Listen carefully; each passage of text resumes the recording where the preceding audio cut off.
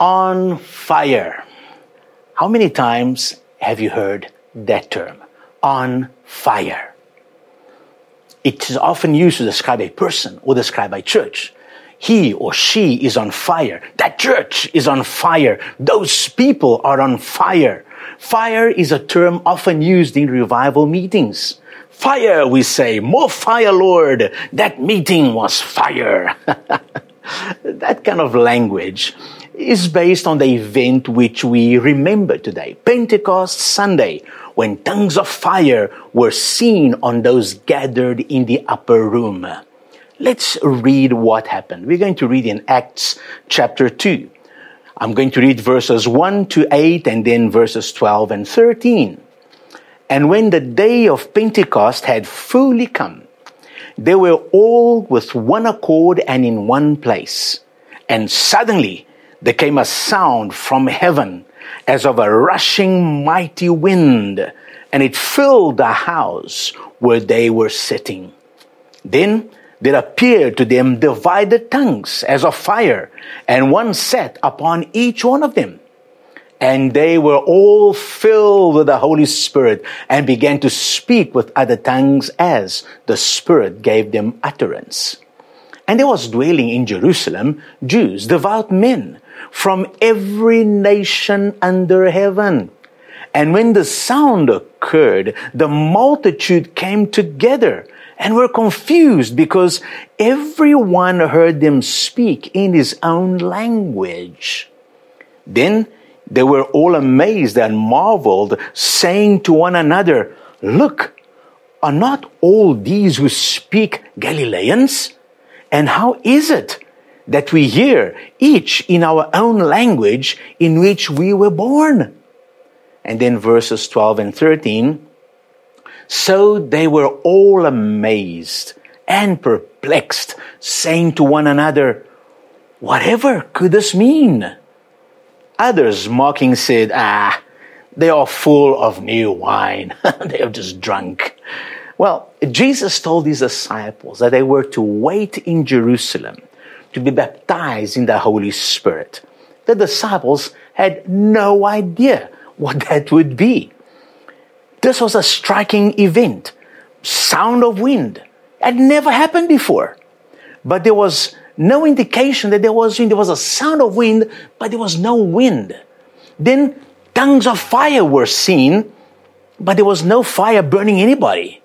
And then they began to speak in tongues. And it was not softly either, because the city took note of it. It was not a quiet meeting. That day was the harvest feast of Pentecost. Pente means 50. And this feast was 50 days after the Passover feast. Jews from all over the known world were present in Jerusalem that day. And at about 9 a.m. in the morning, this event happens. As you continue reading the chapter further, you'll find that Peter spoke to the crowd and he boldly proclaimed the gospel. He gave Old Testament background to show that Jesus is the Christ, that he died and he rose again. And that morning, some 3,000 people committed their lives to Christ. They were born again. They were baptized in water and they were filled with the Spirit. Where did that boldness come from? Remember, this is Peter, the disciple that feared being identified with Christ, the one that denied Jesus. What changed him and all the other disciples to become such bold witnesses for Jesus? Well, a few things. Number one, the fact that they knew that Jesus was alive. As we've learned, in our last series of messages, Jesus made sure the disciples were sure that he was alive. Number two, the fact that Jesus ascended to heaven. Seeing Jesus going up to heaven and having two angels appear and say that Jesus will return again, it sealed their faith in the living Christ. Number three, the teachings of Jesus. Remember that, especially after his resurrection, Jesus spent time showing the disciples from the Old Testament scriptures concerning himself. And that is why Peter could so confidently now quote scripture concerning Jesus in his message on that day. Number 4, the power of the Holy Spirit. This was the final and life-transforming ingredient. The person of Holy Spirit came to dwell in them. Jesus had said in Acts chapter 1 verse 8, "But you shall receive power when the Holy Spirit has come upon you, and you shall be witnesses to me in Jerusalem and in all Judea and Samaria and to the end of the earth." That word power comes from the same root word that our word dynamite comes from. They shall receive power to speak in tongues. They shall receive power to preach the gospel with great boldness. They shall receive power to endure great trials and tribulation. Remember that the church was going into a hostile environment. The death of Jesus was still fresh in the minds of the religious leaders of the day, and they opposed Christianity with passion. The Christians proclaimed Jesus as Lord, and this was an insult to Romans, to whom Caesar was Lord. And so those early Christians, who were Jews, had opposition from Jews and from Gentiles, but the Spirit gave them power to stand firm in their faith. They were on fire for the Lord. And as a result of that fire, of that passion, many people were changed in Jerusalem.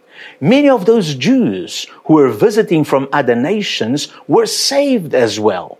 And they took that message with them back to their countries, their nations. The Spirit gave them power to be witnesses for Jesus in those nations. And soon people were being changed in other nations too, both Jews and Gentiles. Take some time to read the book of Acts, and you'll learn about the first 60 years of the church, 60 years or so of the church. In spite of great difficulties, persecutions, deaths, they persevered. That word witnesses in Greek is also the word for martyr. It does not mean that every Christian, every believer will be a martyr. But many followers of Christ from the first century until today have paid the ultimate price for their faith. And the Holy Spirit gave them power for that too. For 2,000 years, followers of Jesus on fire for God have kept the message and the church alive. Now it's our time. Are you on fire? When you hear that term, on fire, perhaps your first thought is of someone who is outgoing, boisterous, loud, boldly telling people to repent, to be born again. You think of someone perhaps walking around with a Bible, a big one, and always reading it during their lunch breaks. To some people, being on fire means being a fanatic or an extremist. What does on fire mean to you? Take a moment and think about that term, on fire. Are you on fire? Do you consider yourself to be on fire? Let's take a look at how those first century on fire Christians lived like. Let's read towards the end of chapter 2. I'm reading verse 42 of Acts 2.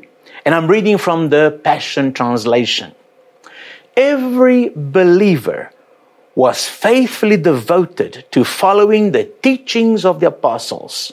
Their hearts were mutually linked to one another, sharing communion and coming together regularly for prayer. What does an on-fire life look like? Well, they were devoted. That means each one took the initiative and responsibility for their own spiritual growth. Nobody needed to chase them to go to church, to pray, to study the Word. It says every believer was faithfully devoted. The NIV says they devoted themselves. How are you doing during this lockdown time? Are you devoting yourself to spiritual disciplines, or are you letting them slide by? Times like these, they kind of reveal to us what we really are like.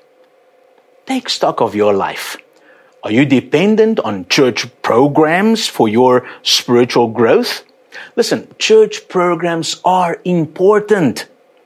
And they are important in equipping you and training you. But when those programs are not there, you should be able to continue on your own with what you have. When those who became Christians in Jerusalem went back to their nations, the apostles did not go with them. All they took was the teaching of the apostles, which they continued to talk about and teach others. Only later did the apostles go and visit them and visit those countries and be with them. One of the keys to being on fire is to be devoted. You are a Christian because you love Jesus with supreme love. That is our motivation. Peter learned that, and so should we. Then they studied the Word. The apostles' teaching is what we have today in the New Testament. In the New Testament, we have the references to the Old Testament that point to Jesus. And we can go and read the Old Testament and find the prophecies there. So we can study the Word and be on fire, just like the first century Christians did. In fact, it is even easier today. Then they had to listen and remember carefully, because the New Testament had not been written yet, and the Old Testament was locked up in the synagogue. So they had to listen and remember. Today, we can carry translations, many translations and versions of the Bible in our smartphones. In fact, it even reads the Bible for us. We have no excuse not to be in the Word, to know the Word, to study the Word. You want to be on fire? Get the Word in you. Then their hearts were linked. They had fellowship. At the moment, our fellowship is very limited, but we can still stay connected with one another. Christianity is not meant to be a solo journey. It is meant to be taken together. But we can't have fellowship with all believers in the world. It's impossible. And that is why there are local churches where we connect with and we are known and the people know us and you are there for one another. So who is your spiritual family? What is your spiritual address? We all have a residential address. Nobody will do business with you if you don't have a residential address. When you have an address, you can visit other people. You can even go and stay over at their home and they welcome you because they know you've got a place to go back to. You're not coming to a squatter in their home. And it's the same thing spiritually. We all need a spiritual address, a place where we are known, where we belong. And then from there, we can minister. Nobody's going to trust somebody's ministry who is not rooted in a spiritual family. Amen? And so we need to be rooted. God's design is that physically we should be born into loving families. And as believers, we should belong to a loving spiritual family. Are you part of a spiritual family? What is your spiritual address? On fire believers can easily answer those questions. Then those early Christians, they took part in communion. And we have often spoken about the importance of communion, the Lord's table, the breaking of bread. It is a moment of remembrance, a memorial, and it is also a prophetic act. We remember what Jesus did on the cross for us through his death, burial, and resurrection. And we declare that he will come again. You can take communion on your own. You can take communion with your family or small group of friends. And you can take communion together as a church. This is one of the ordinances that Jesus told us to do until he returns. Listen, for on fire believers, communion is not just a religious act. It's not just a thing we do because we have to. No, it is a significant and precious moment, a reflection of our fellowship with him. Even taking communion online is significant and meaningful. So, what is communion to you? Just a ritual or something meaningful? Then they prayed together regularly. As you read Acts, you'll become aware that prayer was an important part of the believers' lives. Jesus taught to pray individually and to pray corporately. There is a time for both, but every believer should be a praying believer. Every recorded move of God has been preceded by prayer. Even the outpouring of the Holy Spirit. Before that, what were the disciples doing? The Bible says that after the ascension, they went to Jerusalem as instructed by Jesus. In Acts 1:14, we read, "These all continued with one accord in prayer and supplication." Even Pentecost was preceded by prayer. Today, as you know, is a national day of prayer in South Africa. Before the service is over, we are going to join in prayer together with our nation and for the world. COVID-19 shall not prevail. Amen? So, to on-fire believers, prayer is not an option. It is part of their daily life. How important is prayer in your life? And then, of course, the power of the Holy Spirit. Those disciples, those early disciples, they could have had the word, they could have had fellowship, communion, and lots of prayer, and yet not have been effective witnesses. They needed the power of the Holy Spirit. They had to wait for Holy Spirit to come so they could have power to be witnesses. Well, today we don't have to wait. The Holy Spirit came to stay in the church, to live in the church, to live in each believer. We don't have to wait. And so, what is stopping us from being on fire? We have everything that the first century Christians had.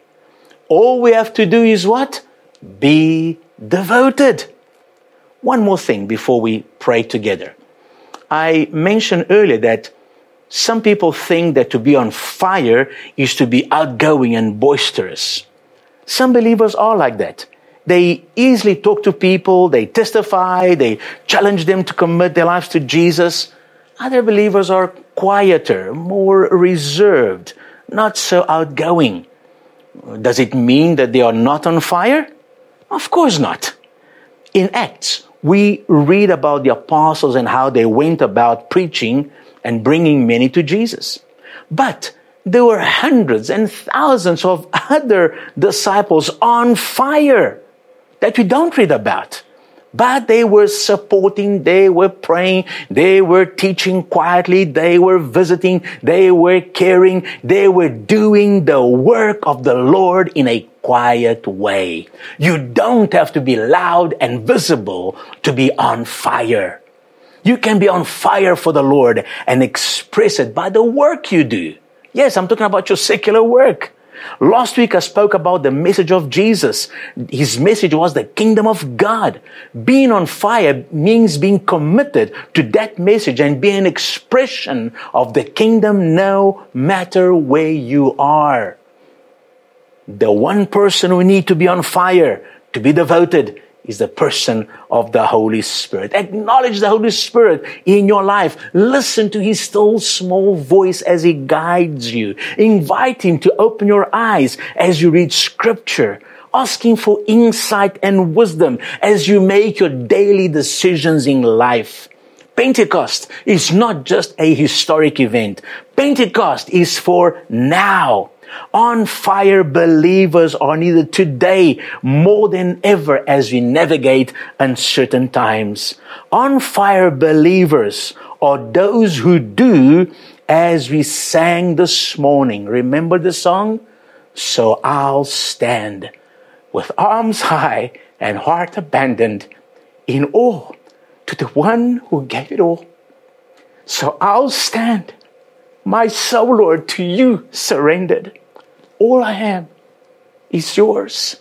So, brothers and sisters, let's stand. Devote yourself to being an on-fire believer. Amen. Amen. Hallelujah. Well, let's spend some time now joining our nation in prayer. As you said, prayer is an important part of a believer's life. We are not in the same room, but we are in one spirit and in one accord right now. There are many other brothers and sisters lifting their voices and thoughts to God in prayer today. Tomorrow, South Africa moves to alert level 3. This means that many people can return to work and become economically active. Grade 7s and 12s are returning to school. University campuses are beginning to open. This is good, but it also means that a lot more people will be exposed to the risk of contracting the COVID-19 virus. We need to pray for protection. No matter how much caution we have, we need, above all, the Lord's protection. So, let's do it in prayer right now. Amen. Right where you are. I'm going to pray. Join me in prayer. As you are together, they pray together. Let's pray.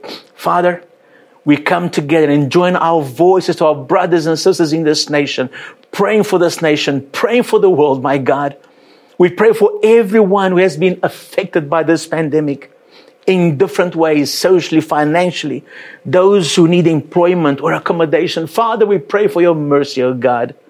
Father, we pray for the families of those who have lost loved ones. We pray for those who are working to keep us safe. We pray for their health and for their protection, Lord. Lord, we pray for those who are suffering and are grieving. And Lord, as we go to level 3, we pray for wisdom and common sense to prevail, Father. We pray for health. We pray for safety over this nation. Father, we pray for learners and students, for educators and staff as they return to schools and universities. We pray for the cure, Father, for this COVID-19, for an effective way of treating and preventing it. May it bow down to the name of Jesus.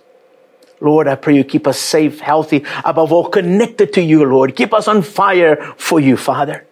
And I pray, Lord, that the peace of the Lord will be in our hearts as we navigate this difficult time globally.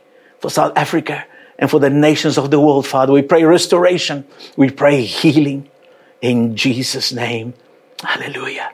And maybe if there's any person that you know that needs prayer, maybe someone you know who is sick, who is needy, right now, maybe in your family, you can pray then. Continue praying. Even when the service is over, you can have more times of prayer. Pray for them individually. Mention them by name. Declare the word of the Lord over their lives. Father, you hear the prayers. You know each one of those individuals. Father, have mercy, Lord God. We pray for your favor and grace in Jesus' name. In Jesus' name. Amen. Amen. Hallelujah. Praise God. There is power in prayer. Hallelujah. And the Lord listens to our prayer. Now listen, apart from this time of prayer, please stay in a spirit of prayer today. Keep lifting your thoughts to the Lord. Come together as a family again, maybe later today. Listen, you can never pray too much. And let us continue standing firm in our faith. Let us intentionally be on fire for the Lord. Amen. Hallelujah. May the love of God the Father, the grace and the peace of our Lord Jesus Christ, and the fellowship of the Holy Spirit be upon each one of us. Amen. God bless you. See you next week. Amen.